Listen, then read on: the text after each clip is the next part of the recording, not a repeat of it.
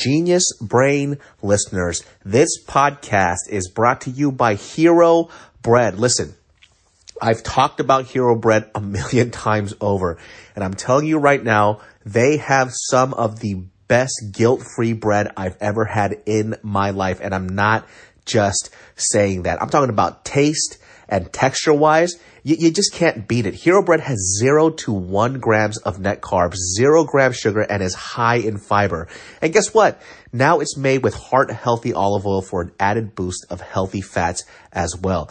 I'm telling you right now, I made a BLT with this, and it was freaking delicious. If I eat bread, this is the bread that I'm eating. You guys have to get this. I'm not just saying, it's so freaking good. You could do whatever you want with this type of stuff. I mean, they even have burger breads, right? So if you want to make a fire ass burger, they got like tortillas too for their, if you eat breakfast burritos as much as I do, dude, money. It's so freaking good. It's hard to say which one my favorite stuff is, just because like, if I'm going to make a wrap or I'm going to do any type of sandwich of any sort, I'm going to use Hero Bread because I get to eat without all the guilt, and it's literally my favorite. So Genius Brain listeners, do not miss out on this. Make sure you get Hero Bread. You will not regret it. Hero Bread is offering 10% off your order for their new recipe. Go to hero.co and use code GENIUS10 at checkout. That's GENIUS10 at hero.co. This episode is brought to you by Paramount Plus. An unlikely friendship begins in the Paramount Plus original movie Little Wing, starring Brooklyn Prince with Kelly Riley and Brian Cox. Reeling from her parents' divorce, Caitlin steals a valuable bird to save her home, but instead forms a bond with the owner, leading to a new outlook on life. Little Wing, now streaming exclusively on Paramount Plus. Head to ParamountPlus.com to try it free. Rated PG-13. This episode is brought to you by Paramount Plus. Get in, loser! Mean Girls is now streaming on Paramount Plus. Join Katie Heron as she meets the plastics in Tina Fey's new twist on the modern classic. Get ready for more of the rumors, backstabbing, and jokes you loved from the original movie with some fetch surprises. Rated PG-13. Wear pink and head to ParamountPlus.com to try it free. This podcast is brought to you by Anchor. Are you thinking about doing your own podcast, but you don't know how? Well, have you heard about Anchor? It's actually the platform that I'm hosting through this right now. And yes, it's free. Not only is it free, it's super easy to use. There's creation tools that allow you to record and edit your podcast right from your phone or computer. And you can even add any song from Spotify directly to your episodes. Anchor will distribute your podcast for you so it can be heard on Spotify, Apple Podcasts, and so much more. It's really that easy. And guess what? You can actually make money from your podcast with no minimum listenership. That's a big deal. So it's really everything you need in one place to make an amazing podcast. All you have to do is download the free Anchor app or go to anchor.fm to get started today. It was on SNL, and so all the black SNL cast members are at this canned food drive at the Wayne Manor, right? And so they're kind of in line picking up their food, and Bruce Wayne's there to greet them, and they're kind of like, thank you, Bruce Wayne, right? But you know Batman, right? He's like, yes, I do. It's like, can you tell him to stop beating up black people? You gotta see this skit. In 5, 4, 3, 2, 1. ¿Cómo estás, everybody? Hola, siempre. I don't know any Spanish, but we're just going to go straight into it. So, did you see the article? I literally just saw it today, and it fucking wrecked my ass about the Ajima in Long Beach. No. Bro. I haven't heard about this. Lady in Long Beach. I think she's a liquor store owner, Korean lady, around the same age as our moms, maybe, or maybe more or less your mom. Yeah. But my mom's 60s. Okay. Yeah. 60s. So the same age as around your mom, runs the store. Guy comes in, stabs her in the fucking neck like 10 times. What? Yeah. Oh my fucking God. Some dude in Long Beach goes in there and stabs her neck, and she's paralyzed from the neck down now. She's alive? She's alive, barely. And I think this was her last year before she was about to retire. Oh. My fucking worst nightmare, dude. Yeah. That is literally my worst fucking nightmare. Yeah. Yeah. That shit makes my Stomach curl. It's like one of because my parents have been working. I mean, my parents are kind of like a neighborhood staple. Yeah. So it's a little. Yeah, no, my mom is as well. Yeah, you did. My mom, you're fucking dead. Like, not just like by me, like the neighborhood's going to fucking find you, you know? Oh, yeah. My mom has been the same way for the community where she's at too. Yeah. People actually call her like a real staple of the community because literally, look, this Korean American immigrant has been there for fucking 25 years. Mm-hmm. You know, like I mean a lot to them. We've had that store for 30 plus years now. Yeah. So I mean, the idea. So my parents are going to retire soon too, right? But could you imagine coming to this country, working here your whole fucking life? And by the way, too, I think a lot of people don't know if you own like one liquor store or you own one small business. Yeah. You're really rich. No, like, you're not. You don't make a lot of money. Welcome to middle class. Yeah. You know? Like lower middle class. Lower middle class. Not like good standing middle. I'm talking about lower middle class, right? Yeah. And, you know, one of the stuff that obviously there's a whole history behind this that you have to dive into as to why there is like this disparity between, like, for example, like predominantly Black communities and Asian communities. And I've talked about this multiple times on the podcast, but my parents told me this story recently too, where this person's not a regular customer because regular customers never do this to my parents. You know, they're super sweet. 99% of the customers are great. 1% pieces of shit. So this guy happens to be in that 1%. And so he comes in, you know, opens up a jar of grease, and then he starts putting it in his hair. Right? This happens a lot. Yeah. You know, my dad's like, you can't do that. You have to pay for the product if you do that. Right. And he goes, what, you can't give me some grease? He goes, look at you guys over here just fucking opening stores in our neighborhood, you know, and profiting. And my dad's like, I've been here for 30 years. You know, it's like, we didn't just open this store. He goes, and then he goes, yeah, I bet you live like over here in like West Sacramento in a big home. And my dad's like, I live in South Sacramento. Yeah. He goes, I'm probably your neighbor. Yeah. And he goes, my dad said he got shocked and he looked at me, he goes, well, do you live in this part? Yeah. So he's trying to one up like our poorness, you know? Yeah. And then my dad said he was just laughing. It's like, you owe me an apology, you know, like you're stealing from us. Yeah. I can't stand their shit too when people try to look at us like we're stealing from the community. It's just like, it sucks though. I mean, it's because like history wise too, it just goes into the whole banking system, how, you know, these marginalized Black communities weren't given loans. That's 100% real too. Yeah. That shit is fucking real. We know it. And that's why we understand where we are with privilege. Yeah. You know, Asian Americans or just Asians when they got here, they were given opportunities. Yeah. They were given loans. They were like told like to diligently work and do all these things. And they give zero of that kind of opportunity to Black Americans. Like, we know this. I think like the hard part is too, because, you know, when I see these articles too, obviously it's like heartbreaking, and, you know, for us too, because our parents are business owners, we can empathize with it, and it probably affects us a lot more closer to home than a lot of other people. Yeah. Because it literally could be our parents. It could be, you know, God forbid. But, you know, when we see these articles, and sometimes when I read the comments, I get fucking irritated because I feel like with the whole, when we talk about Asian identity, and I don't really talk about it too much because it's so complicated, and I feel like sometimes I'm beating like an old drum, but I don't think we ever get our own voice and identity when it comes to our own issues sometimes. Yeah. It's always like, who are you speaking for? Are you speaking for this side or that side? Yeah. And it's like, you know, we kind of have our own problems too. Yeah. I'm speaking for us. I'm speaking for our sides. I'm speaking about our issues. Yeah. And that's just one of the sad things. Like, Stop Asian Hate is kind of getting swept under the rug. And then there was the other news of the girl in New York, the Korean girl. Oh, I forgot her name. I think it was Christina Yunali or something. Yunali or something. Yeah. Where she was, this is crazy. So this girl, if you guys don't know already, she was followed into her apartment. She had an apartment out in Chinatown, obviously not a great area, out in New York. I think it was around 4 a.m.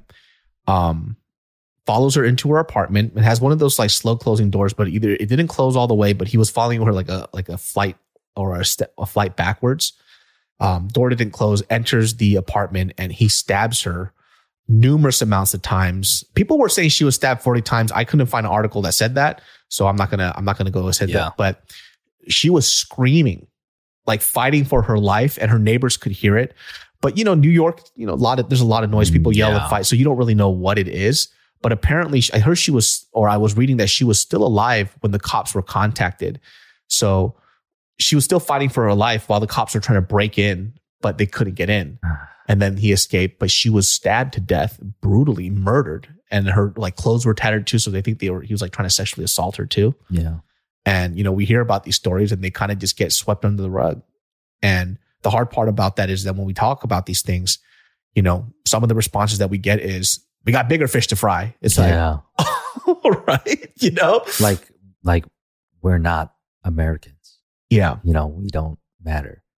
One of the hardest things too, I think that people are they're kind of struggling with is the idea that I think when a lot of these things happen to Asian Americans, the first thing people ask isn't like, I can't believe this happened, is, was that person mentally ill?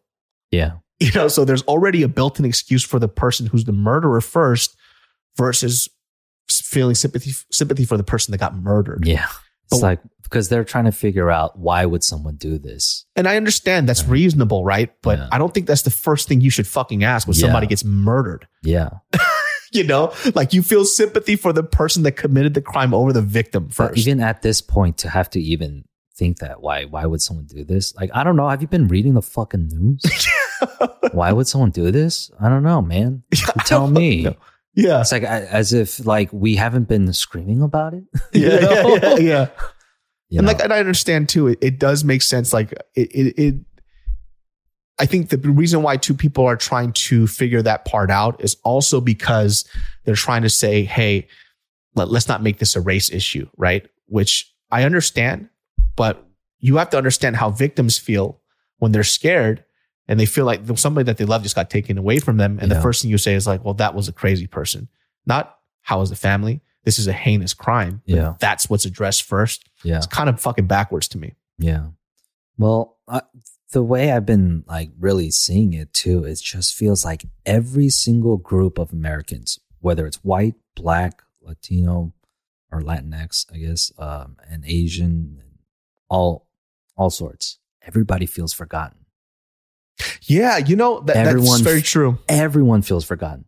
White people feel forgotten too. Yeah. That's why you forgot that this is my country. Don't you ever forget. I'm kidding, but there are certain parts of this country that does feel they do feel the that way. South will rise again, brother. No, but fucking white people feel so forgotten. But then we're out here and we're screaming and we're saying we're being forgotten. And Black Americans, they're being forgotten. Like, we know this. Yeah. Native Americans. Yeah. Don't let me even literally forget bringing them up. Yeah, the real white people. Yeah. No, I mean, like, shit. Everyone is feeling less and less. They're just everybody's scratching for a voice. And, like I even, a while back, I did this podcast where we kind of brought up the topic about the first time Nora or Awkwafina got flack for her roles in her films, where they're saying that she's portraying this black accent, right? Yeah. And this is a very interesting topic. I think the first time, the way I approached it, I defended her vehemently, and I actually still defend her now, right? Yeah. But I do want to explain why a little bit better, because I think a lot of people, they understood what I was coming from, but not really all the way, right? When we look at people now, and you have to look at it as through the lens of what's current now, right? Mm-hmm. So her and her age, she is a millennial, right? Millennials and Gen Zs, we actually have a lot more similarities than dissimilarities. Yeah. A lot of millennials were raised by things like MTV. A lot of this stuff that was kind of fed to this generation, your generation and mine, were stuff that we saw glamorized on YouTube, the internet, TV, or whatever, right? My defense of her, or not even so much defense, just the rationale for people to kind of like something to chew on, is that she grew up in New York, right? And she's growing up around a culture because, number one, she was a rapper.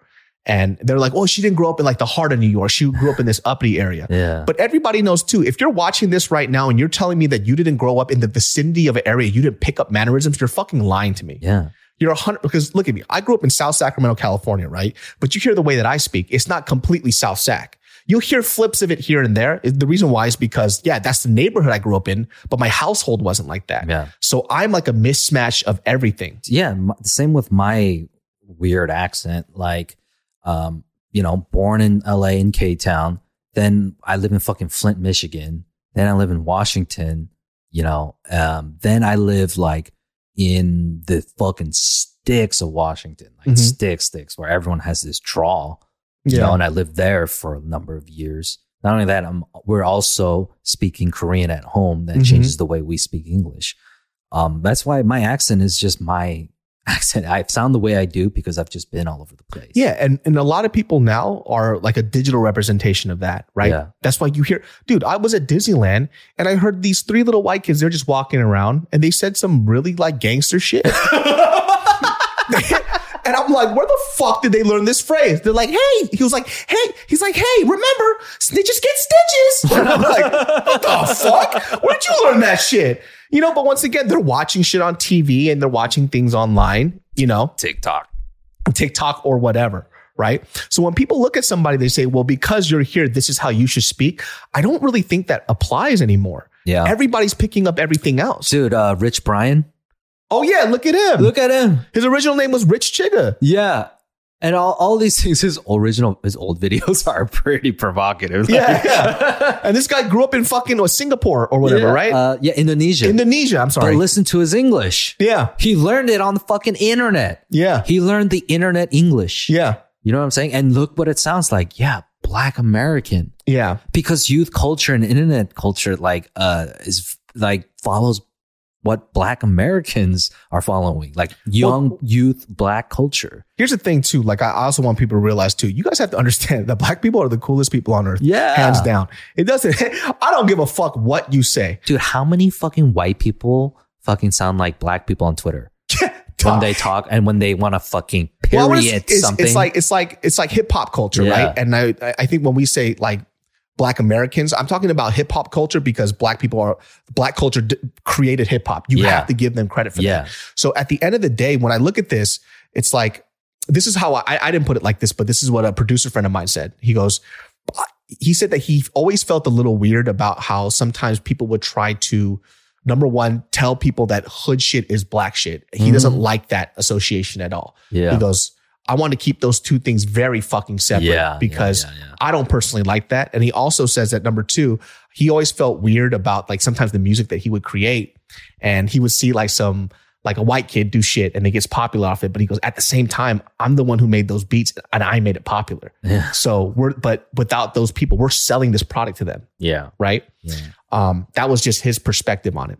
Right. The issue that we have here that I see a lot with the whole Awkwafina thing, or not just her, how everybody feels about this subject matter is that within this group, there's a controversy, right? That you'll see. And I'm just kind of seeing it online where there's half people saying, hey, when she was in Crazy Rich Asian, no, I'm sorry, Ocean's, whatever, 15 or whatever. 8, whatever. Yeah, the little Ocean's 8. She was the dealer and doing the cards. And like, she's not imitating Black culture. I think that's offensive. She's imitating a hustler in New York. And whether you're Black, Puerto Rican, Mexican, Asian, whatever, white, whatever, whatnot, if you grew up in the heart of the city, these are what the hustlers sound like. Yeah. And that's what she's imitating. She's not having a Black accent per se. You'll hear that at the chess tables in New York City too. Yeah. That's what they sound like. So that's like half what people are defending, right? And the other people are saying, well, she's not even really from New York, so she is doing a Black accent. Angie has made it easier than ever to connect with skilled professionals to get all your jobs done well. I absolutely love this because, if you own a home, it can be really hard to maintain. It's hard to find people that can help you for a big project or a small. Well, whether it's in everyday maintenance and repairs or making dream projects a reality, it can be hard just to know where to start. But now all you need to do is Angie that and find a skilled local pro who will deliver the quality and expertise you need.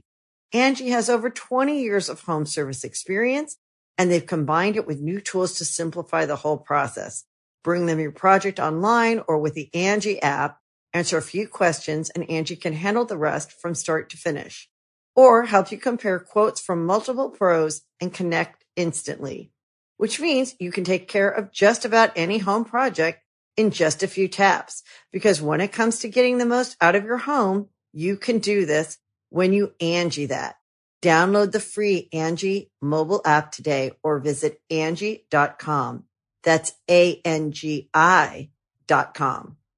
Genius Brain listeners, this podcast is brought to you by Hero Bread. Listen, I've talked about Hero Bread a million times over, and I'm telling you right now, they have some of the best guilt-free bread I've ever had in my life, and I'm not just saying that. I'm talking about taste and texture-wise. You just can't beat it. Hero Bread has 0 to 1 grams of net carbs, 0 grams sugar, and is high in fiber. And guess what? Now it's made with heart-healthy olive oil for an added boost of healthy fats as well. I'm telling you right now, I made a BLT with this, and it was freaking delicious. If I eat bread, this is the bread that I'm eating. You guys have to get this. I'm not just saying, it's so freaking good. You could do whatever you want with this type of stuff. I mean, they even have burger breads, right? So if you want to make a fire ass burger, they got like tortillas too for their, if you eat breakfast burritos as much as I do, dude, money. It's so freaking good. It's hard to say which one my favorite stuff is, just because like, if I'm going to make a wrap or I'm going to do any type of sandwich of any sort, I'm going to use Hero Bread because I get to eat without all the guilt, and it's literally my favorite. So Genius Brain listeners, do not miss out on this. Make sure you get Hero Bread. You will not regret it. Hero Bread is offering 10% off your order for their new recipe. Go to hero.co and use code GENIUS10 at checkout. That's GENIUS10 at hero.co. Hey, it's Kaylee Cuoco for Priceline. Ready to go to your happy place for a happy price? Well, why didn't you say so? Just download the Priceline app right now and save up to 60% on hotels. So whether it's Cousin Kevin's Kazoo Concert in Kansas City, go Kevin, or Becky's Bachelorette Bash in Bermuda, you never have to miss a trip ever again. So download the Priceline app today. Your savings are waiting. Go to your happy place for a happy price. Go to your happy price, Priceline. Before we continue this podcast, let's keep this podcast sponsored by supporting our sponsors. IP Vanish, my friends. Did you know that browsing online using incognito mode doesn't actually protect your privacy? Listen, I've talked about this multiple times. You need IP Vanish. If you're browsing without protection, my friends, you are out of your mind. That's why I use IP Vanish VPN to make it easy to stay truly private and secure on the internet. What are you looking up? I know everything. I shouldn't know everything. And all that dirty little stuff that you're doing, listen, none of my freaking business, you freak. That's why you specifically should get IP Vanish. It's super easy to use. IP Vanish is offering an incredible 70% off their yearly plan for our listeners with a 30-day money-back guarantee. That's just like getting 9 months for free. And you cheap motherfuckers, you know you love that word. Free. So go to ipvanish.com/brain and use promotional code BRAIN and claim your 70% savings. That's IP Vanish, as in IPVANISH.com/brain. With this topic, I think for me, it makes sense why people are offended. And let me explain why. Before people say like, no, it doesn't make sense at all. Just to kind of get your gears going on this. It makes sense to me why people are offended, but I don't think it's fair to pin it on her. Yeah. Right. It makes sense to me because it's the idea of this. So when we look at like Black America and, Black Americans, right? When they speak with a quote unquote hood accent, all right, or whatever, like hip hop culture is influenced big in their life, right? Yeah. And you hear somebody, a lot of the times when people see it, the darker your skin color is, they go, this person's uneducated. This person's not smart, right? But when they see somebody who is fair skinned, for example, like Nora, she does this, they go, wow, that's unique. Or that's funny. That's super cool. But how fucking unfair is it that when this person who has this skin color, when they do it, suddenly they're uneducated. Yeah. They're dumb. They're hood. So for people to saying it doesn't make sense at all, I think that's wrong. Take a second to think about that shit. That's fucking annoying. Yeah. So I understand why people are annoyed. And I think for me, when I did my last college show, I was trying to explain it to some of these kids and they understood it too. I was like, if you don't understand that because you aren't Black American or African American, I'll put it to you like this. Remember when you were an Asian kid and you went to school and you brought your fucking noodles and rice and people are like, that's worms. Yeah. That's gross. Ew, it stinks. And then fast forward 10 years, you see a fair-skinned white chef throw soy sauce in his dish and they go, wow, look at this fusion. Yeah. This is some new age shit. This is the Oriental flavor. and he gets praised of being the chef that's creating innovative flavors. For all the shit we got made fun of for. Exactly. And got bullied for, straight bullied. Mm-hmm. Yeah. And that's how I think I would feel about it if I was a Black American or African American. It's like, you've taken something from us that you made fun of us. You said that we were uneducated, stupid. And when somebody else does it, that doesn't look like us. And now it's fucking cool. Yeah. That's where it becomes fucking annoying. So I think that emotion gets tied to her, but I don't think it's fair to do it to her. Number one, because of the generation that she grew up in. She's imitating a character of a New York hustler, not somebody of a certain skin color. Yeah. And then on top of that, she's also acting. She didn't write the script. Yeah. You know? Yeah. So, that's my defense of it, right? But this whole thing in America, when it comes to like race, it's just such a touchy subject here. Yeah. Like, I mean, even, like it seems like it has to be like so specific to the character, and you're pointing out the character that Nora was playing. Yes. Right. But then, have you seen that video of that white kid who grew up in Hong Kong? No. Is he hella Asian? He has a thick fucking Chinese accent. How dare he appropriate our culture? Yeah. But look, man, like, make a movie about this kid. Yeah. Right? You gotta cast a white kid. And this white kid has to speak in this Chinese accent. Sometimes a character calls for it, guys. Yeah. You know what I'm saying? It's going to be one of the kids in Stranger Things. Yeah. And he just starts going off, starts saying this shit.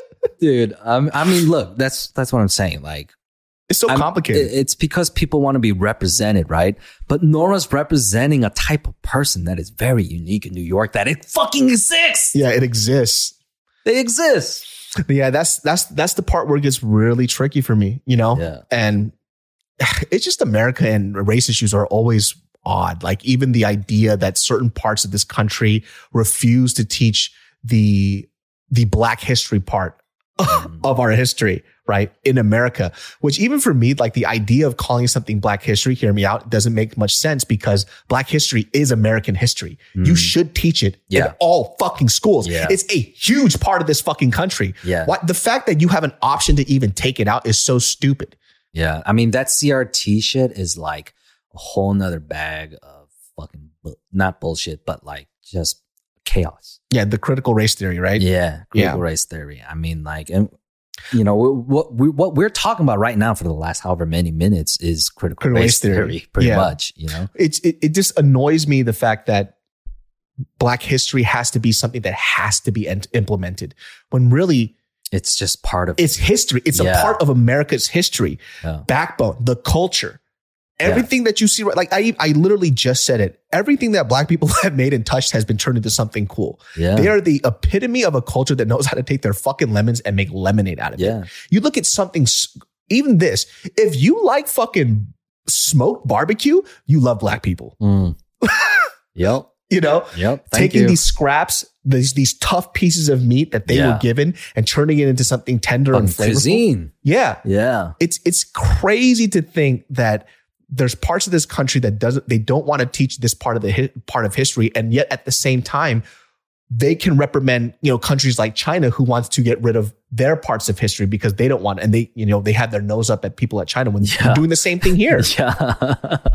Doesn't make any sense. Yeah. I mean, you could read it on the news, man. They're trying to literally just take out so much shit out of school books. And like, there was a big thing last month about, there was huge book burnings all across like different parts of America, because I guess some states made it legal to burn a book, or they just like got rid of all these like controversial, quote unquote, books at public libraries. Dude, just understand. I'm not trying to get on my social justice shit. I think these are just facts. Yeah. Black history is American history. It is. And from somebody who didn't, I'm Korean American. I was born in Korea. When I look at it like that, it's like, that just is what it is. There's no, How many times, and by the way, too, this is why it's also obnoxious to me. It's like, how many fucking times do I have to hear about fucking George Washington's stupid wooden teeth and his fucking apple? Yeah.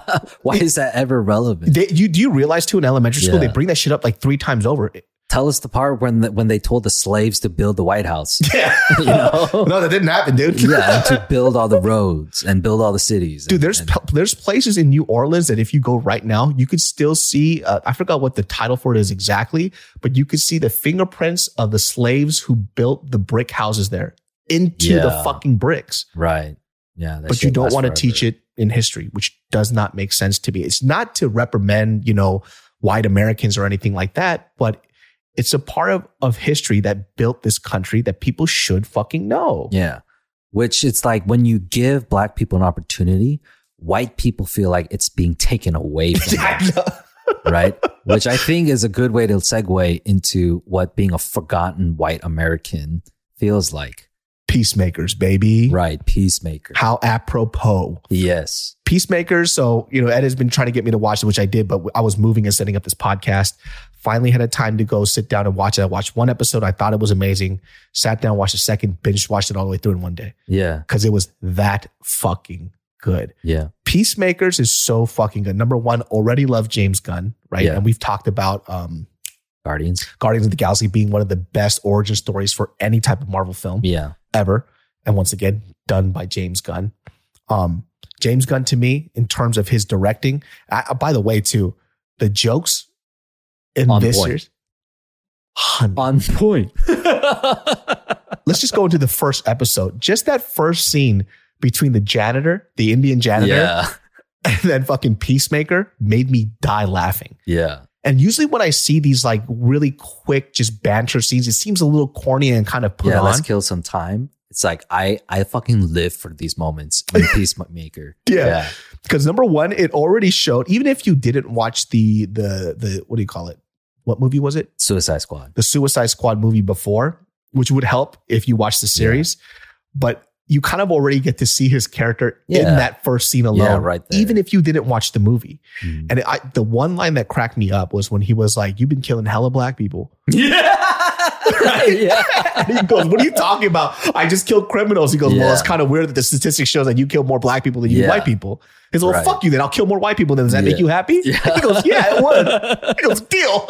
Yeah, dude. I mean, that's what's so genius is how James Gunn off the bat is with that. It took a serious statistic and made it into a joke, which is kind of crazy genius, right? But implemented it into Peacemaker's character of what he thinks he is as a superhero, right? Because only before it was on SNL, when Chance the Rapper was hosting, they did a Bruce Wayne skit, right? And so all the black SNL cast members are at this fundraiser, at this canned food drive at the Wayne Manor, right?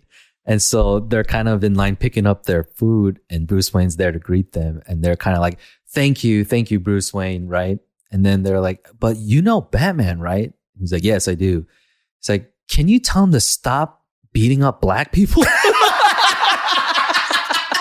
You got to see this skit. Because it's so fucking good. It's hilarious too. It kind of follows it, right? But then it's so hilarious that, James Gunn like made it into this character, like for you to really see and look and not really make a joke out of it, but like build this guy's character, like where he comes from. If a guy was like that and had these arguments for why he did, like, how I've heard this argument a million times about like, that black on black crime statistics, bullshit like that, right? And they were touching on that, the fact that like he made the argument, like, I just go where crime goes.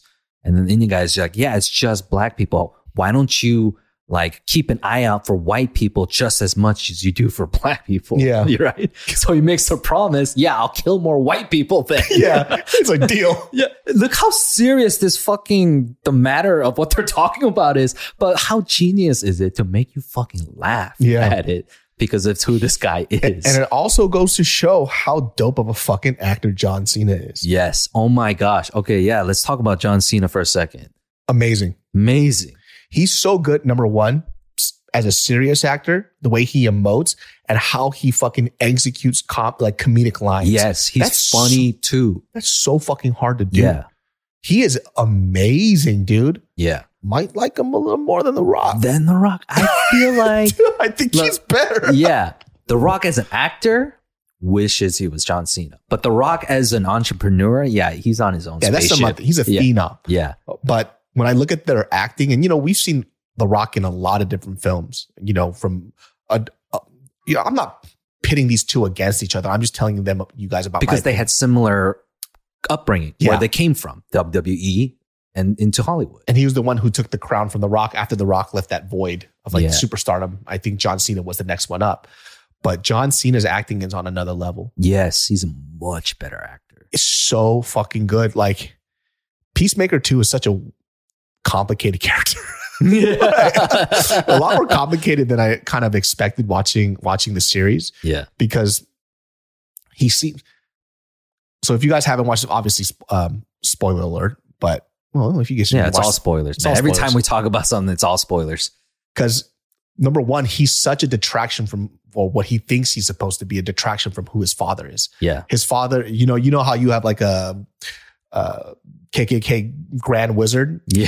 He's 10 steps above that. Yeah. Yeah. He's high. He is the Grand Master. So he is the Red Dragon. Yeah. Right. Which is... what's the backstory behind the Red Dragon and all this tech that he has? The comic book itself, where it is like part of a storyline where he is a white supremacist villain. Like DC told stories like that because DC's characters, like they're all in these crazy looking suits all the time. All of them are like these really colorful suits. Marvel went towards a route where it was still our universe, physics and science based, right? So like everyone has a propulsion system one way or another if they fly, right? But in DC, it's just beyond physics. All just these people are gods kind of things, right? And for DC, though, in order to make them have more relative stories was that they dug deep into who they were, especially in the 80s. Yeah. Is when we saw a really dark Batman too. That's where the Dark Knight comes from. The Dark Knight Returns. Frank Miller wrote those series. And so DC's and the Watchmen came out 85 sometime in the 80s too. My lovely brain farts, this podcast is brought to you by Raycon. You know I've talked about Raycon. I've talked about wireless earbuds that are affordable, that sound dope. They're super light and compact, and that's my Raycon earbuds. I do not play. Raycon earbuds is my shit. Wireless earbuds are the best way to bring audio with you because no matter how much you shake things up, literally no matter how much you shake, they won't fall out your ears. I'm talking about, I go on my bike about 100 miles per hour. I'm not talking about a motorcycle. I'm talking about a bicycle, my friends. When you're really large and you go down a hill, let me tell you something. Gravity's a bitch. And guess what? My Raycon earbuds don't fly out my fat, chubby ears. Raycon offers 8 hours of playtime on a 32-hour battery life, and they're priced just right. You get quality audio at half the price of other premium audio brands right now. My genius brain listeners. You can get 15% off their Raycon order at buyraycon.com/brain. That's buyraycon.com/brain to get 15% on Raycons. That's buyraycon.com/brain. Yeah, this character Red Dragon over the years evolved a lot. Like he is a white supremacist. Like his alter ego is like this personality. I forget if he's a politician or a TV personality or some shit. But he spews these fucking racist ideologies, like these supremacists, but they're like underlying ideologies to the public, right? And so clearly he's like, this shit ain't any good. So that's a lot of where his character's background does come from. But the technology and all of that stuff, I think they made it just for the show. Oh, okay. Because I was so confused. It was like, why does he have all this shit? I don't understand this, I think it's one of those, I guess, superhero tropes like 007 has Q or whatever too, but like, Bruce Wayne having Lucius Fox or whatever. I think they just served it into the story that his father is responsible for all of Peacemaker's suits, his equipment, his training, right? I mean, and that was explained in like just a few lines in Suicide Squad when he was in prison, right? Amanda Waller was like, his father trained him to fucking kill, murder, and do all this shit. But then what the show is also revealing, though, is that, especially in that opening dialogue between the janitor and he, was that everyone believes that he's a racist. everyone thinks he's a supervillain. Everyone thinks, yeah, he's just like a fucking murderous bad guy. But he's oblivious. He's oblivious. He really in his head believes that he's a superhero, that he's always doing the right thing in the name of peace, right? I think it's how fucking odd this villain. His name is Peacemaker. Yeah. His father has that cloud over his head too, because everybody knows who his father is. Mm-hmm. It's like, of course, the apple doesn't fall far from the tree, right? And that speaks into a lot of white Americans these days, like our age, the 30s, 20s, even the Gen X white guys. You know, I mean, they were tired of just being called racist. Mm-hmm. Just because their fathers, they know their fathers are, right? We know white boomers, like, come on, man. You know, it's very hard to find, you know, like, they're just, you know how they are. It was taught to them. Yeah, that's how they were. They like lived through the civil rights movement and all that shit. And a lot of them were against it. Yeah. You know, and they're alive today. That's what we know about boomers. But a lot of Gen X, especially, like, they weren't like that. They were just raised by them. And that's who Peacemaker is. And generally online, you see some 30, 40, 50-year-old white guy, you assume he's a racist. Yeah. Just cause. Yeah. You know, I mean, these are things I had to go through too, through my therapy, because of all the shit I've told a million times about the shit I went through at the store. Like, I had started getting this generalization of white people. So I went to therapy because I was recognizing that I was being a fucking racist. Yeah. You know? So I was just so amazed how James Gunn touched this topic. Like, because I was saying earlier, even white Americans feel forgotten, right? And he dove into that story of a forgotten white American. He was told he was going to be great. White Americans too, you know, they're told that they're owed the world, you know, and they're given everything. But look at him. He's living in a fucking trailer. His best friend is a fucking eagle. His other best friend is autistic. Yeah. You know, like, I mean, not that that's a bad thing. I'm just saying, like, they're not, he specifically says that he's around people that don't communicate normally well at all, because he eventually hangs out with a fucking butterfly. Yeah. Because regular, like, neurotypical people and all that stuff, like, just general society hates him, you know? So that's why they're not his best friends. These people who are just out of, like, humanity type of people are his closest people, because he doesn't have to talk about all the reasons why they hate him, you know? It's interesting because there's a part of the film where or not film, it seems like a film, but the series where you get to see the origin of how toxic his relationship is with his father, right? Yeah. And like the onset of his trauma is actually the death of his brother. Yeah. Where his brother, he and his brother were forced to fight each other. Yeah. Right. For his dad's like little UFC backyard club. Exactly. And then he decks his brother, and his brother has a seizure and he chokes and he dies. Right. But his father looks at Peacemaker and says that, you fucking idiot, you killed your brother. This is your fault. Done. Yeah. Right. Even though clearly it's not his fault. Yeah. It's his piece of shit dad's fault. Yeah. Right. And his dad also too has his own delusions. His dad is just as delusional as he is. Yeah. He doesn't see that. He literally blames his son for the death of his other son, even though it's his fault. You used your kids as a fucking cockfighting ring. Yeah. Basically. What in little the fuck? Boys that, like, they weren't even teenagers at that point. You know, like, he's very clearly a fucking terrible bad guy. So played by Robert Patrick, right? T-1000. Yeah. Which is great crazy. Casting.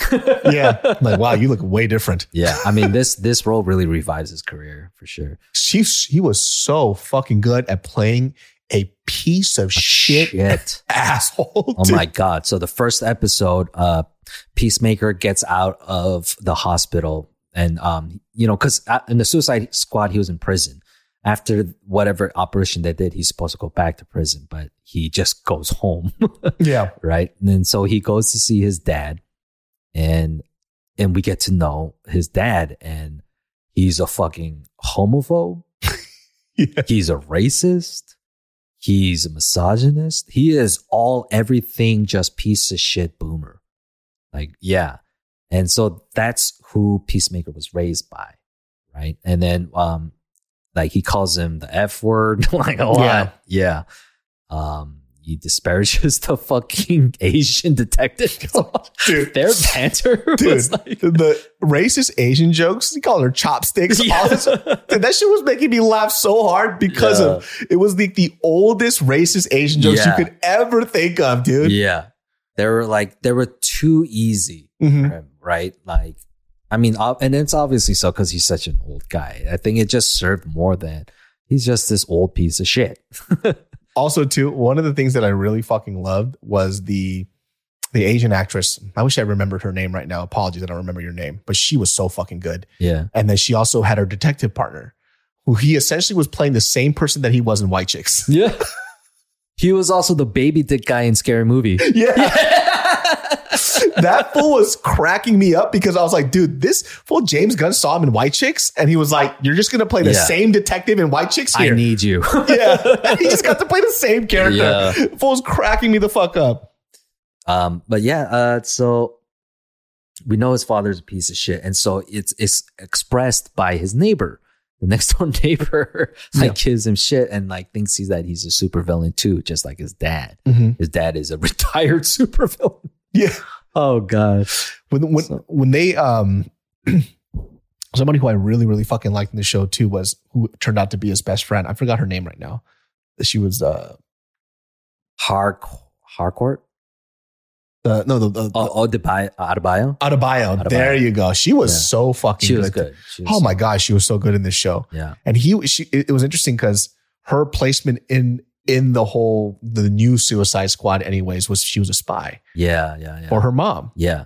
Double agent. Yeah, she was a double agent the whole fucking time. But even that too is hilarious too because she's supposed to be the secretive double agent spy, and I think she worked at a Bed Bath and Beyond before or some shit. She's just like she's so human. Yeah, you know. But then this is just what she does because there's that running theme of who her mom is. Like, yeah, the first Suicide Squad movie was a piece of shit, but then you really get to know Amanda Waller. Viola Davis in the Suicide Squad was really good, and then the next Suicide Squad. It's so hard. There's Suicide Squad and then the Suicide Squad, which is the second one. She was also like showing her fucking ruthlessness in that. Then when we see Peacemaker, we're seeing, oh, this is the offspring of Amanda Waller. And so as viewers, we know who Amanda Waller is and how fucking evil she is. But then we're getting to see the other side of the coin of Peacemaker and his shitty dad with Adebayo and her shitty mom, you know, and it's like two polarizing different type of people who become fucking best friends. Yeah. Oh my God. The other sides of two worlds. Yeah. Right. And who can write that better than James Gunn, man? And by the way, this is a guy too who was purported as a fucking racist. Yes. Right. And his best friend at the end of the day throughout this whole series becomes this young black woman. Yeah. That's his best friend. Which is kind of like his redemption. Yes, exactly. Exactly. It's so good. So good. I mean, the way we see his character build and grow and such, right? Like, I said in the last podcast when we were going to catch up on this, Harcourt, the blonde lady. Is that her name? I can't remember. I watched it so fast.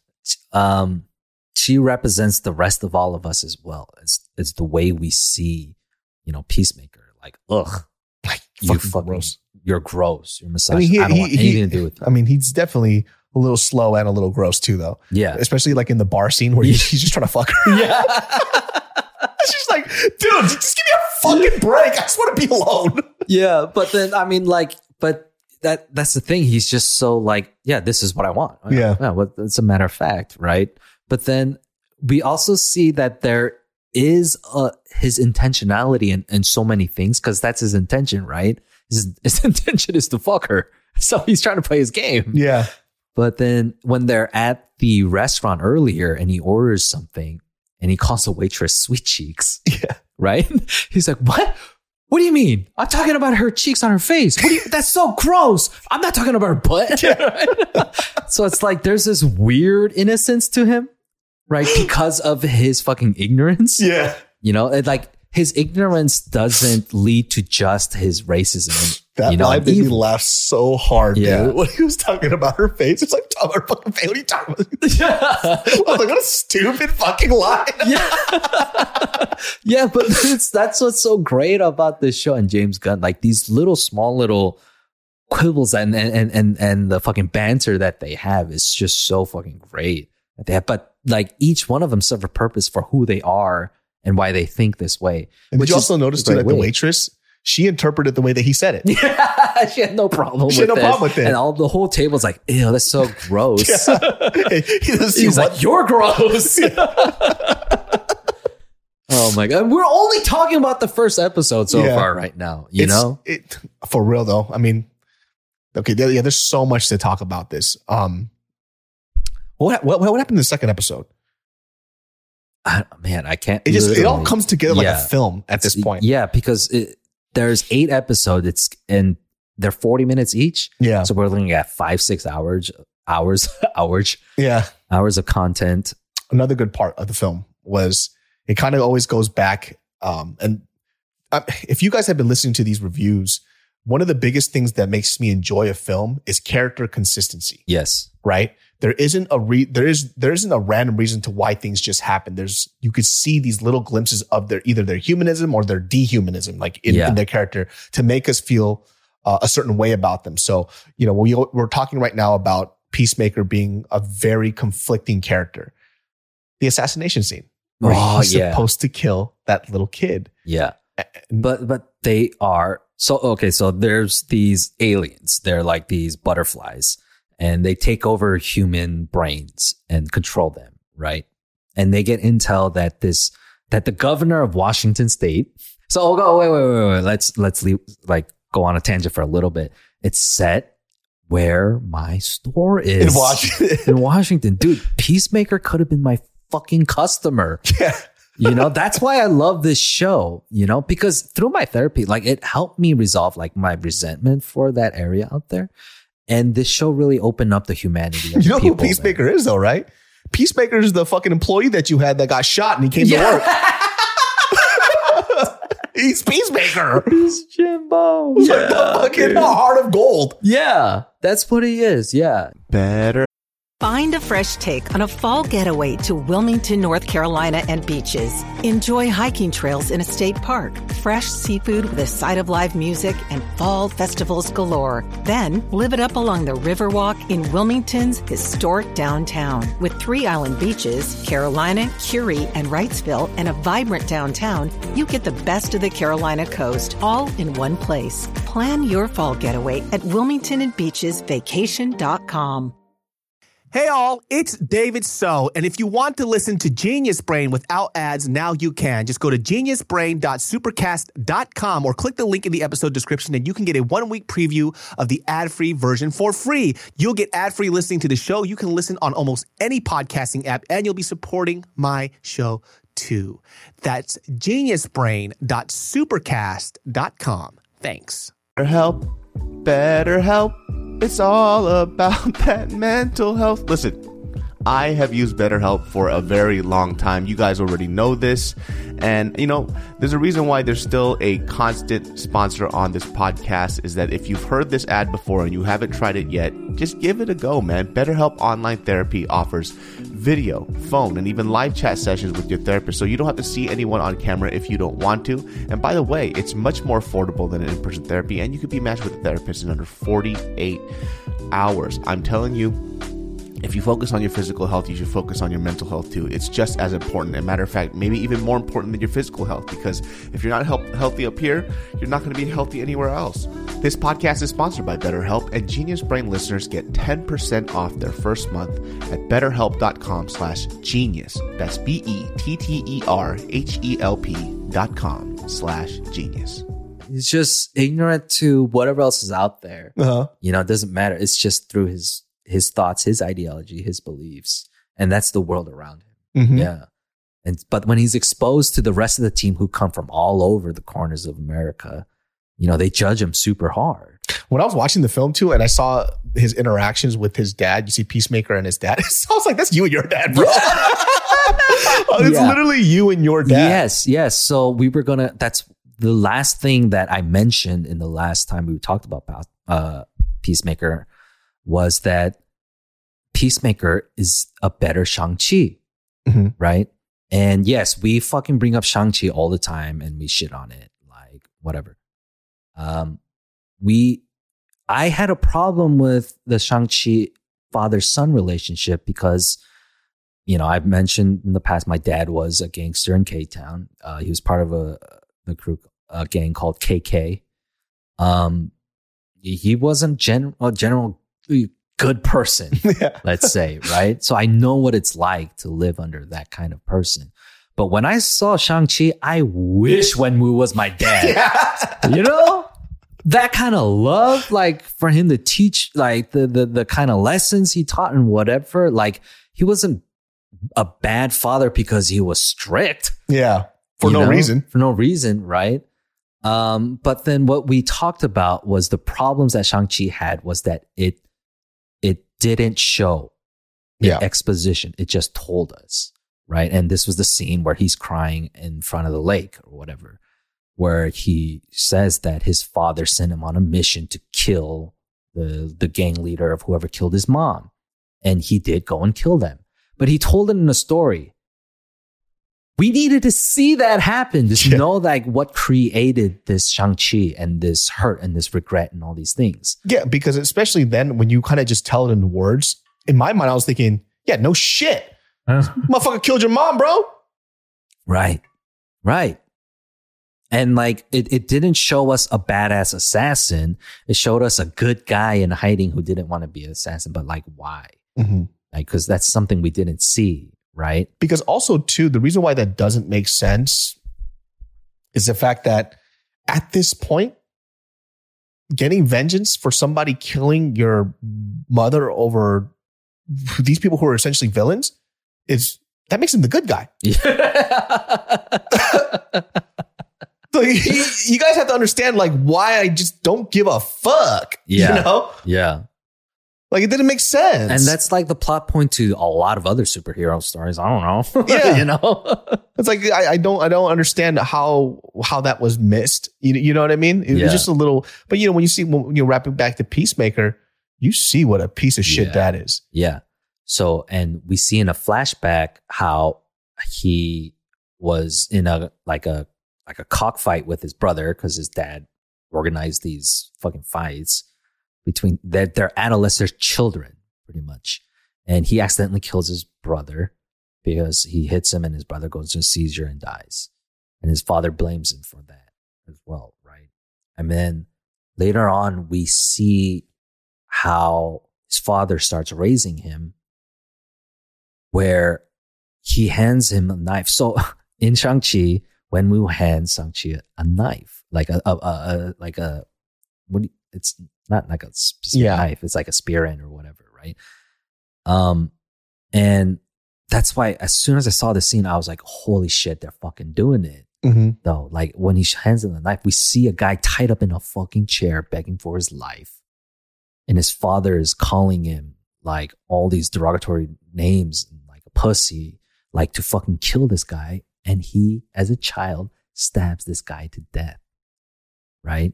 And then we see Peacemaker praying to God, like, please, like take this away from me, all this shit. Like, I'll do whatever, I'll do anything for peace.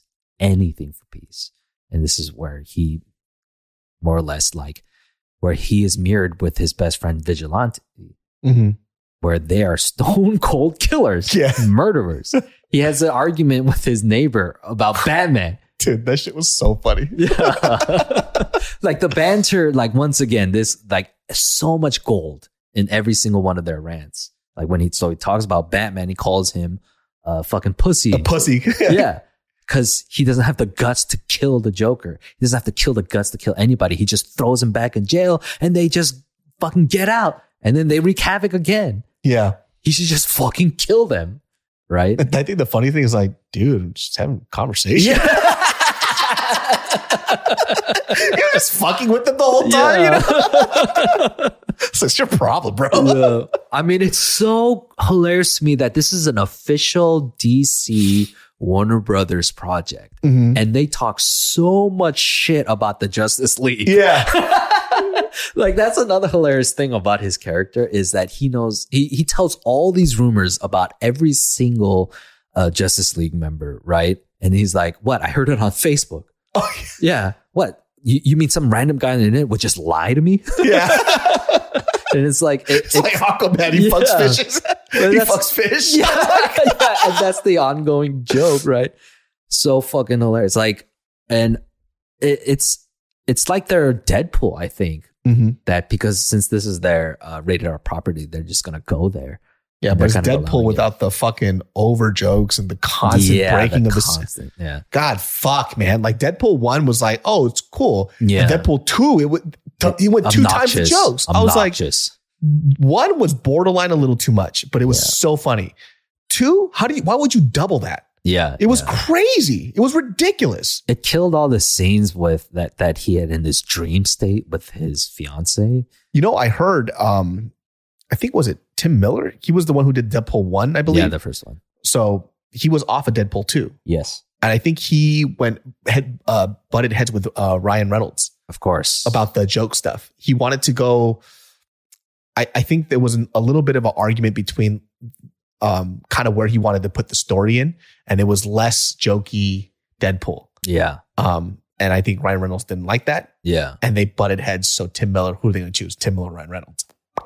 Adios. Yeah, you know? It was an easy choice. Yeah. I mean, like typically like that, I get it though. Like, to make a less jokey Deadpool, like if wouldn't it was make equal, sense. It wouldn't make sense either. Yeah. Yeah.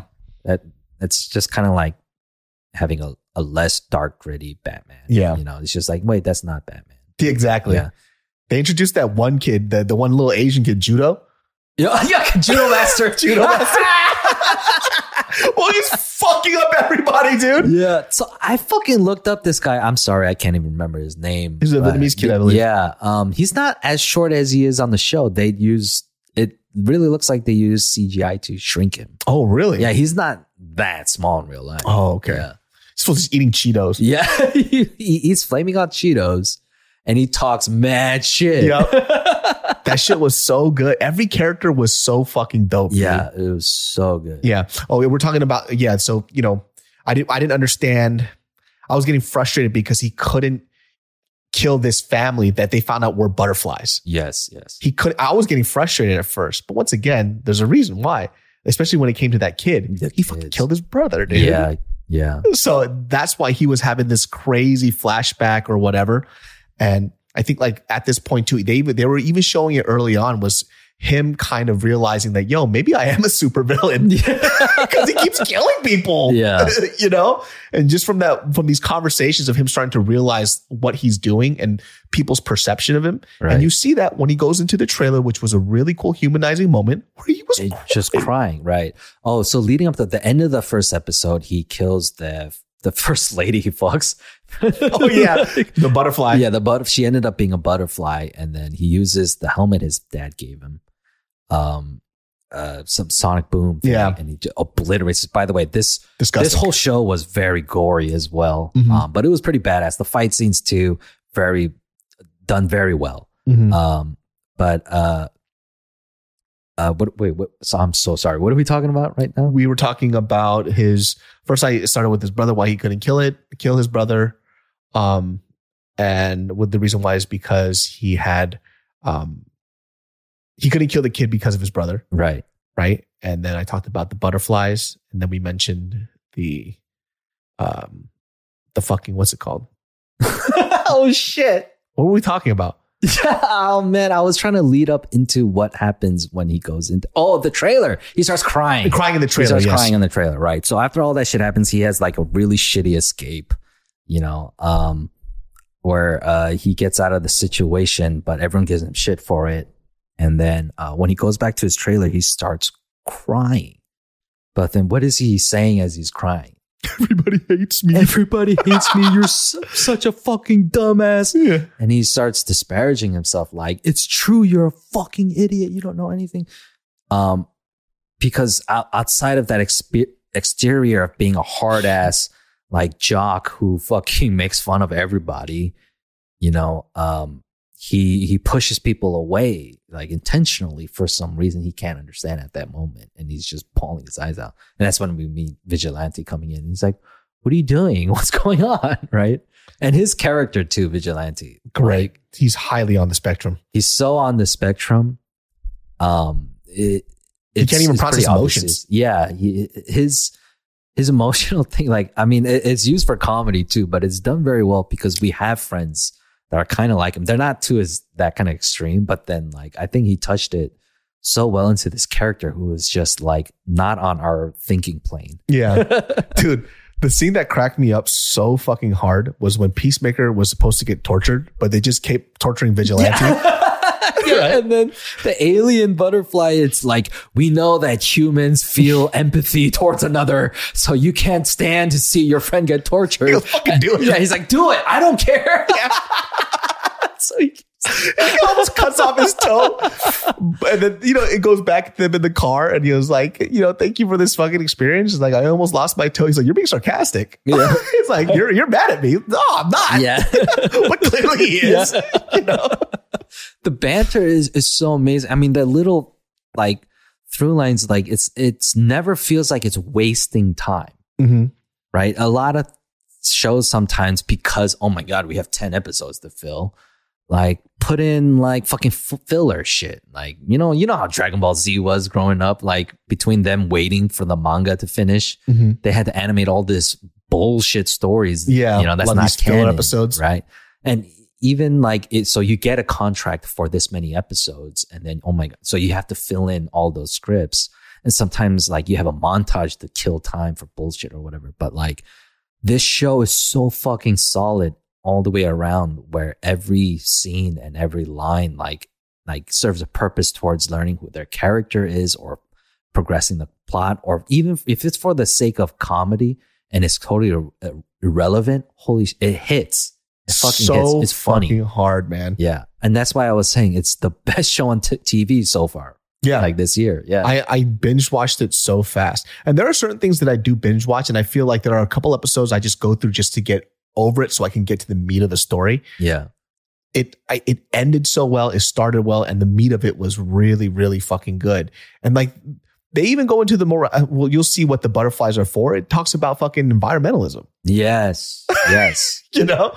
And then so once again, I mean, I like where all these superhero stories are going so far, because a lot of people thought that there was superhero fatigue. And so there'll be a lot less superhero, like, oh, okay, it's going to crash or whatever. Like, just like the way we saw Westerns, they used to be huge and now nobody watches them. So, but superhero movies still find a way to reinvent themselves. Yeah. Right. And like this extends like really well into looking into new ways of how to look into the mind of a superhero. Yeah. Yeah. Really well. And, you know, when they, so basically with these butterflies, they're an alien form that came to this earth because, you know, there's a lot of abundance on it, and they were living very quietly at first, but their planet got destroyed because of them kind of ignoring these tell signs of like pollution and what they're doing to their environment through like technological advances or whatever, which is essentially what humans are doing here. Yeah. And so now there's this moral choice. It's like, so now they've decided to take over for Earth for the sake of mankind and take over everybody on Earth. Right. So they don't destroy Earth, which is their last place to be because they've already fucked up their Earth. Right. Which is fucking dope. I was like, yeah. And it kind of goes into this idea, and you guys will find out that one of the head person in the Suicide Squad team that put them all together, he turns out actually to be a butterfly. Yeah. But he's not looking to take over Earth. He is against his own kind because he doesn't believe that saving Earth from themselves by taking them over, by taking away their free will, is saving them at all. Yeah. He thinks that it's morally corrupt and it's wrong. Right. Which is a really complex topic. Right. And it gets even more complex with Myrn. His name is Myrn, right? Because I think Peacemaker calls him out, right, on that shit. It's like, wait, but you took over somebody's body, or it might have been Adebayo. You know, you took over someone's body. Now, who are you to say like why you want to stop all this shit? Like you just, you know, but then he was explained like, I had no choice. Like this is the only way I could stop these people, right? He took over a bad person, he says. Mhm. He took over the mind of a killer, a murderer, someone who didn't like feel human. He was a complete sociopath, Mhm. right? And yes, he had to go against his own ideology to complete his end goal in the end. But he suffers from it because he still remembers, he sees all the memories in the past Everybody of what he's this murdered and person killed. did. And that's how he pays for it, right? And it's like, wow, like it was funny for a second. And then now it's like so deep and complex about a character, like, what do you call it? Like a convolution that they're going through. This dichotomy that they have to live with. That's something that I also appreciated too, is that a lot of the characters were developed just enough. Yeah. Everyone had a reason. And Even a the purpose. even the nerd tech guy. Yeah. They gave him a little something too. He wasn't just the nerd tech guy. Diebeard, right? Yeah, he was the reason why he is the way he is, and the reason why Peacemaker was actually fucking ripping into him. Yeah. About stuff that it was his insecurities was even revealed in there too. Yeah. So that's why when he has like these victorious moments, it's him proving to himself that he's not a fucking loser. Yeah. Like Right. the chainsaw scene. This show gets wild, dude. That's another thing. Yeah. Like we're not even talking about like the other things that make the show great. We're going like deep into like character study. Outside of that, like how we talked about like the Matrix, like we don't give a shit about the fight scenes or whatever. Like even in the Batman, the newest one, we're like, fight scenes all right. But we mainly talk about what's happening in the story. The wild fight scenes and the shit that happens in this movie in between all the great dialogue and character study is still like top notch. Yeah. So like the butterflies, like it's kind of hinted, like foreshadowing that a gorilla has gone missing. Yeah. It turns out that the butterflies took over a fucking gorilla body. Yeah. And they have to fight a fucking gorilla. That show's so fucking funny, dude. Yeah. The chaotic moments somehow just like hits me too. Yeah, It's yeah, fucking yeah. hilarious. You get to see too the extent of how much of a piece of shit his dad is when not even so much a piece of shit, but his power in terms of how he represents like the forgotten white people when Yeah. he goes to jail. Yeah. Like He starts getting worshipped. he gets worshipped in there. He is Yeah. the representation of white oppression. Yeah. So You know? these people in prison, when as soon as he comes in, like they get down on their knees and they do the fucking salute and shit, right? And then they say "Hail Dragon" or some shit like that, right? And then that's the foreboding thing. We're like, oh shit, this guy is somebody. He's not just his piece of shit dad, like racist dad. Like, yeah, he's like, ooh, like this foreboding evil coming. And I think he paints it so fucking well.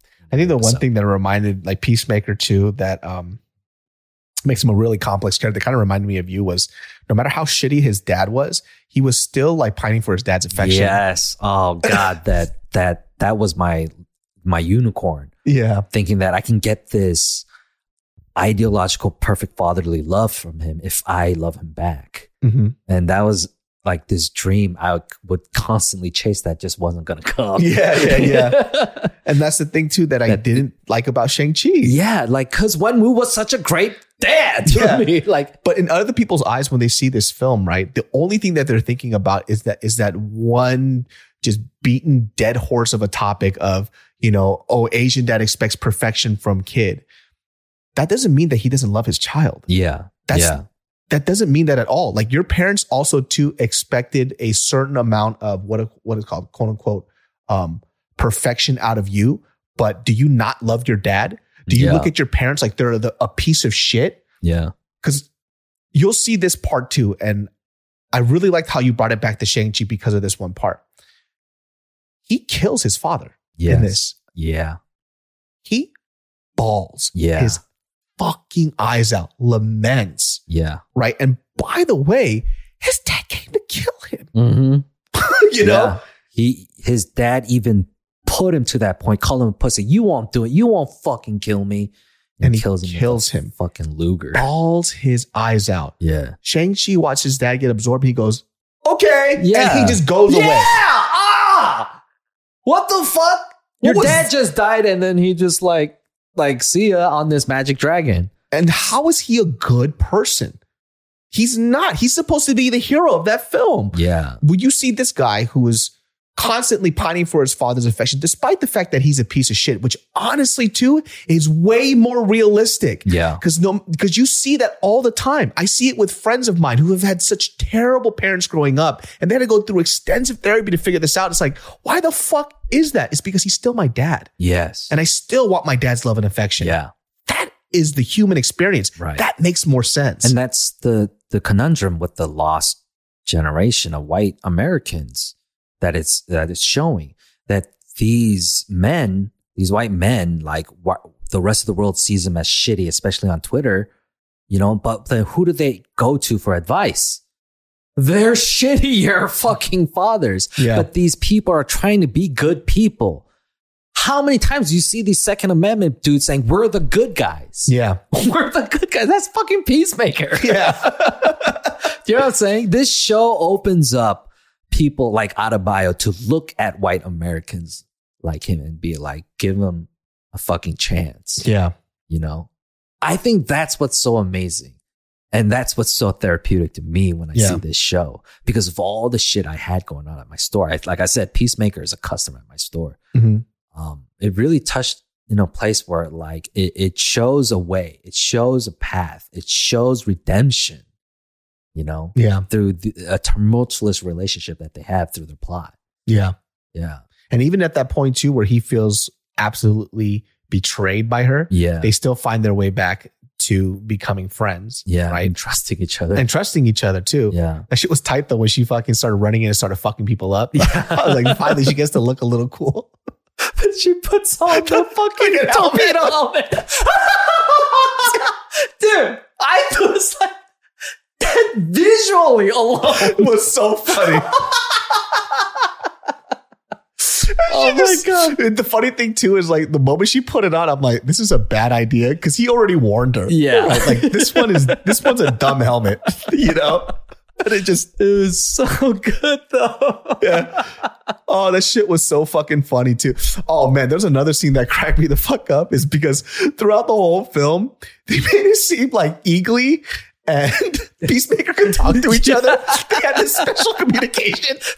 Nice. He's still a fucking animal. Yeah.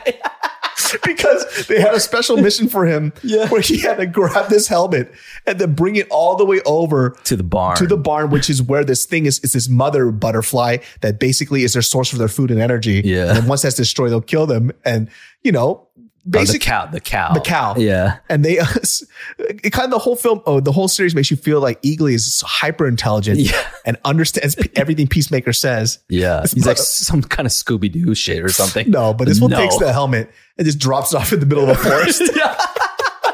I mean, because they built it up because Eagly hugs Peacemaker, right? Mm-hmm. And it's so the first time his dad sees it and he thinks it's like gay or something, he walks away. And then the other time it's like, oh my God, it's a miracle. It inspires Adebayo to continue the mission with the team, like a sign from God. Yeah. And then Eagly goes and just does some eagle bullshit. And it's like, it totally dies in the water. Dude, that was a genius line too, because it was Adebayo and the other agent, the blonde one. I think hardcore, right? So she's just like, yeah, man, I saw that the symbol when Eagly hugged him as a symbol that she continues. She goes, why didn't you think it was a symbol for you to just go the other way? She's like, fuck. Yeah. Dude, I mean, that's why I love this show. It's just like, because, it's like, what? Why would you think? It's so hilarious how it questions itself. Yeah. But it doesn't so intelligently. So at the end, there's like this point where he has to now make a choice. So he gets to see what this whole reason is about, which what I explained was what the butterfly mission is. Right. And this is the whole ending chapter of his growth as a human being. Yeah. Because before he was kind of see everything in black and white. There wasn't really a moral dilemma when he would make his choices, right? Especially with the way that he would talk to people. Everything was just a matter of fact. Yeah. He's just like, what's up, sweet cheeks? She has sweet cheeks. That's what it is. Can't you see him chill? Yeah. But now he has this thing as a character where he actually thinks about his choices. Yeah. Right. And he actually decides to kill the mother cow. Yeah. In the most disgusting way possible. The most disgusting way. That's just James Gunn. I mean, did you see the Suicide Squad? Yes. Yet? Okay, you're right. And I mean, and they had a big kaiju at the end too, right? I was so grossed out by that shit. You know me and like marine life, you know? Like that shit grossed me the fuck out. And he's really good at grossing people out. But this cow didn't gross me out that bad. My roommate was fucking dying. Like he couldn't handle looking at that cow. It was so gross and disgusting to him. But yeah, I mean, so he activates human torpedo. Adebayo's wearing that helmet. She fucking flies in. And Bison's right into the cow and like falls right through him and all the guts of the cow come. It's so disgusting. And that kills the butterfly's food source and life source. So from there, they'll only live for the next 100 years now for whatever they have left. Yeah. Right. And then when they get to the hospital to get Harcourt into the ER, but before they do, they're walking out and the fucking Justice League appears. Did you see that coming? Oh, I didn't see that coming at all. Even that shit was hilarious. One simple line. You guys are fucking late. Yeah. Yeah, why don't you go fuck a fish? Yeah. And then the light, like first they're just a silhouette. And then the light comes on and it's fucking Jason Momoa. It's actually him. Yeah, it's actually him. And he's like, I hate that rumor. But, so it completes the full circle of this constant rumors that fucking Peacemaker keeps making about like all these superheroes. And then the camera pans and it's fucking Ezra Miller, the actual Flash too. I mean, like you can see they couldn't get Gal Gadot or like Henry Cavill or some shit, but still, like they fucking got them, and now it's canon. Yeah, like it's canon. Like Aquaman fucking fish rumor, right? It's so dope, dude. Just everything wraps up so fucking nicely, man. Yeah, it was interesting. You know, one thing I didn't understand was, so there's what was the butterfly called? The leader. The one that was in the jar. Goff. So Goff is at the end, you see Goff with Peacemaker. Right? Yeah. And he still has some of the goop left from the mother. And he just gives it and they're kind of just chilling with each other. Yeah. Well, I guess like at that point, Goff doesn't have a mission because he's going to die. So it's like, all right, this is who we are. Like he's the last of his species. He's the last of his kind. Yeah. And as he accepts it, he's just going to, because even before the whole scene at the end in the base, the cow base, she tells Peacemaker the entire plan that these butterflies have, which you mentioned was like to save the planet, you know, from climate change or whatever, all these socioeconomic things, this and that if they just take over the world leaders, then they'll make this world peace. Right. And this was the conversation that Adebayo and Peacemaker had in the waiting room as Harcourt's in the ER or in surgery or whatever. Like she asked him why she didn't just, you know, join the butterflies. I thought that was your, you know, whole mission was that you'll do anything for peace, you know, and you didn't do it. And she actually judges like assumes that he made that decision because he's this ultra like right-wing libertarian. Yeah. Because nobody can tell me what to do. Yeah. Kind of American, right? But no, he says no, because that means I'd lose all my friends. All my friends would be butterflies. Yeah. Right. And a lot of what you see that's left in Peacemaker out of all the shit that he can't hold dear is loyalty. Because he tries to get loyalty from his father, and you know, and his father came to fucking kill him. Yeah. And yet it's this black ops team. Like even Harcourt and Adebayo have the argument about what loyalty and what team, you know, and what it means to be a soldier means. Right. And then that last remaining bit of what's important to Peacemaker, you know, is friendship. Yeah. His relationship is that Adebayo and all these people who fucking hate him are his friends. He got over the hump that his friends are like inanimate, like a fucking alien butterfly, an eagle, and this hyper autistic kid Who he doesn't consider him his best friend. Yeah, he doesn't consider him his best friend. He just considers that Peacemaker's his best friend. But how his character has grown to accept all these different walks of life of different types of American people that we see become his best friends. Yeah. And like even with his relationship with Hardcore, he's not just trying to fuck her anymore. Like he's having a genuine relationship with her. It's like, dude, James Gunn, that's just fucking A+. Peacemaker is one of the most like, I would say the most complete superhero series ever. Yeah. It has everything that I want in terms of story, acting, character development, even the cinematography. I was telling Ed this too. It's like the way that it's shot has like even an indie vibe to it. Yeah. It's very artistic for something so goofy. Yeah. It's a whole lot of natural light. Yes. Which a lot of people like filming in like Seattle and Vancouver, BC is the Canadian Hollywood. Because the cloudy skies 200 days of the year just makes an even like everybody light. looks so good. Yeah. But it just looked a lot of like handheld shots, not a lot of things on sticks. It just had like a really good raw feel to it, which I was kind of shocked. I didn't think that the cinematography of a superhero film would be like that. Yeah. So it was just a really pleasant surprise. It just had everything that I really enjoyed. Yeah. I like looking at series too, where it ends, where it feels complete, where I actually don't want more because I think like this is good. Yeah. Don't fuck with this anymore. Yeah. And I'll just go back and watch it again. Maybe they'll do like a follow up of this, but I wonder how they definitely have announced a season 2. Okay. For sure. Yeah. It's just so I wonder how they're going to top this first season. Yeah, I have no idea. Because, okay, so at the end, we see that the ghost of his father starts following him around. But the ghost of his father is kind of helping him. Yeah.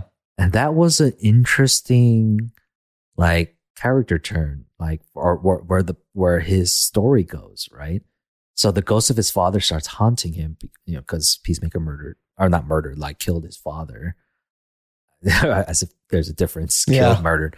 And I feel like the next season would be very interesting character study, deeper into how he struggles to live with, because like my father passed away too, right? And I'm only left with the memories of who he is and how he applies into my life now. A lot of things that I cut out and a lot of things that still make me who I am today. So I'm very interested in how the second season comes about with the ghost of his racist, evil father following him around.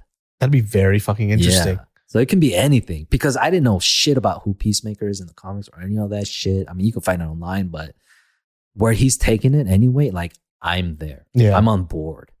Yeah, for sure. Well, guys, that wraps up this episode of the Genius Brain podcast, where we covered Peacemaker. For a long time coming, a lot of people have been asking for this, but fuck, was this really, really, really, really good.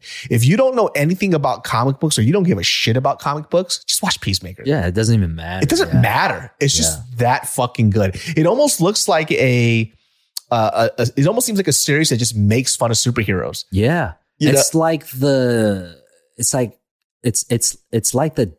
for DC, but it's not so meta, but it's also like Watchmen. Where it looks at to what superheroes would be like in the real world, actually, like these crazy people.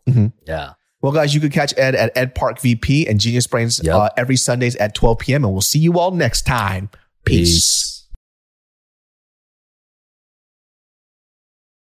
Genius Brain listeners, this podcast is brought to you by Hero Bread. Listen, I've talked about Hero Bread a million times over, and I'm telling you right now, they have some of the best guilt-free bread I've ever had in my life, and I'm not just saying that. I'm talking about taste and texture-wise. You just can't beat it. Hero Bread has 0 to 1 grams of net carbs, 0 grams sugar, and is high in fiber. And guess what? Now it's made with heart-healthy olive oil for an added boost of healthy fats as well. I'm telling you right now, I made a BLT with this, and it was freaking delicious. If I eat bread, this is the bread that I'm eating. You guys have to get this. I'm not just saying, it's so freaking good. You could do whatever you want with this type of stuff. I mean, they even have burger breads, right? So if you want to make a fire ass burger, they got like tortillas too for their, if you eat breakfast burritos as much as I do, dude, money. It's so freaking good. It's hard to say which one my favorite stuff is, just because like, if I'm going to make a wrap or I'm going to do any type of sandwich of any sort, I'm going to use Hero Bread because I get to eat without all the guilt, and it's literally my favorite. So Genius Brain listeners, do not miss out on this. Make sure you get Hero Bread. You will not regret it. Hero Bread is offering 10% off your order for their new recipe. Go to hero.co and use code GENIUS10 at checkout. That's GENIUS 10 at hero.co.